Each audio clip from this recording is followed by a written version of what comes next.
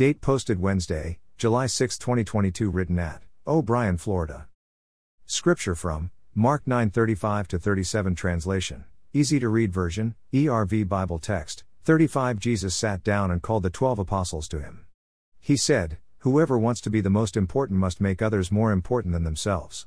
They must serve everyone else." 36. Then Jesus took a small child and stood the child in front of the followers.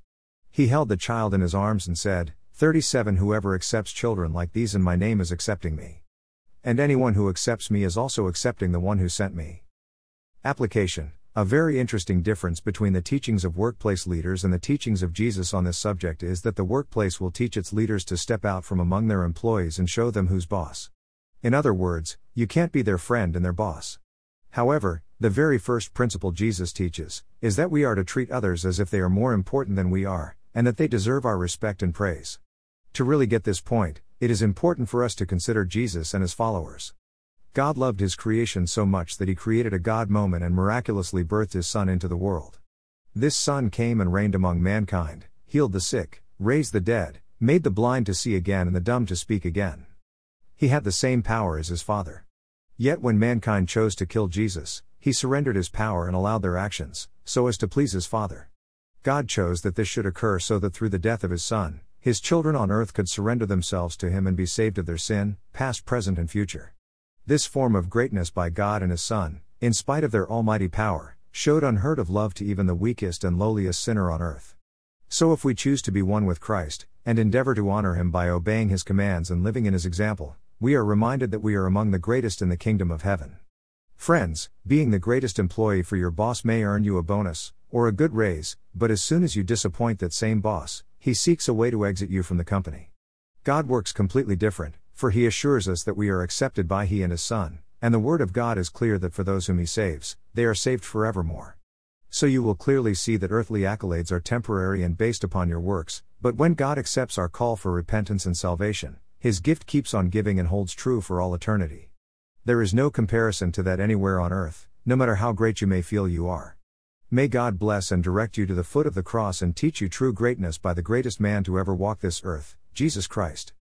Blessings noted, making others more important than we are, and serving them here on earth, this makes us great in the eyes of God. Prayer: Lord Jesus, be merciful to me, a sinner who stands in your presence seeking forgiveness and strength to serve my fellow man, and to lift them up in their earthly endeavors. Who am I that a perfect and holy God would send his only Son to die a cruel death on the cross so that I may be saved? In your sacrifice and in the most important sacrifice on earth, you lifted me up from the mire of sin and made me co-heirs with yourself in the kingdom of heaven. Thank you, Lord Jesus, for setting an example for your followers to imitate. Please direct our path today so that others may see you in and through our action, words and sacrifice. May they develop a greater sense of acceptance for you and surrender their lives wholeheartedly to you. Amen. Footnote: there are 2 more pages on my blog that will provide you with additional information, one of them being to know Jesus.